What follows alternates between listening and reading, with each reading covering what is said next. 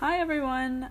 So today, instead of continuing my commenting on a social issue and then spending the rest of my speech gushing about another lesbian couple on television that has my heart, I'm going to talk about LGBTQ representation and how it has evolved on television. And give a little rundown pretty much about how it trickled into the mainstream television that we have today. Basically, I'm just going to tell some facts. And that's how it happened. So, as you know, there is quite a bit of LGBTQ plus characters on television these days. Yay. But that blessing has not always been around. And so after looking into it so much, I kind of found some interesting things about the topic and about the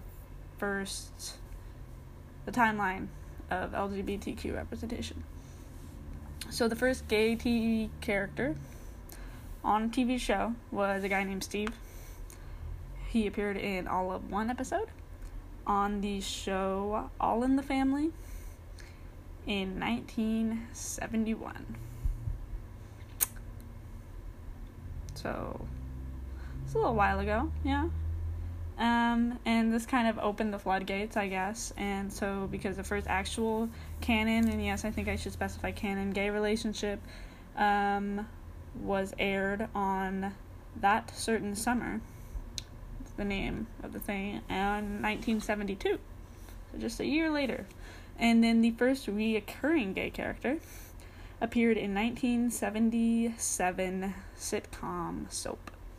And in that same year, there was the first appearance of a trans character.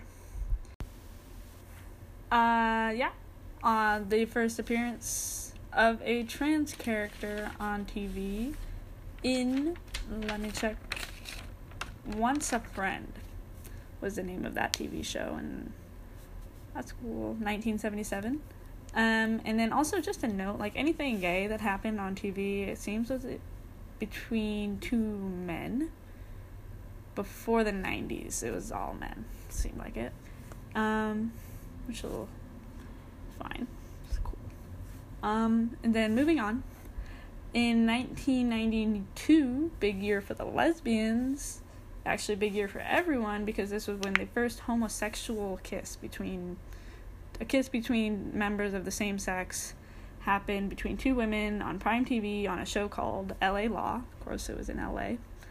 And for the rest of the 90s, it kind of picked up quite a bit, and then Ellen came out, and they really got the ball rolling. And so now, thanks to all of that development, we have TV shows in the 2000s like The L Word and Orange is the New Black, and we even have Batwoman, which is a new one and pretty phenomenal.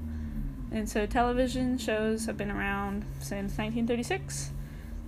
So it only took like 36 years for a gay character to appear in an episode.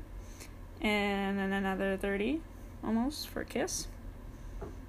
Progress. Super. But we can't really complain too much, because now we have lots of great shows with lots of good representation that has just been worked for. And social equality, yeah.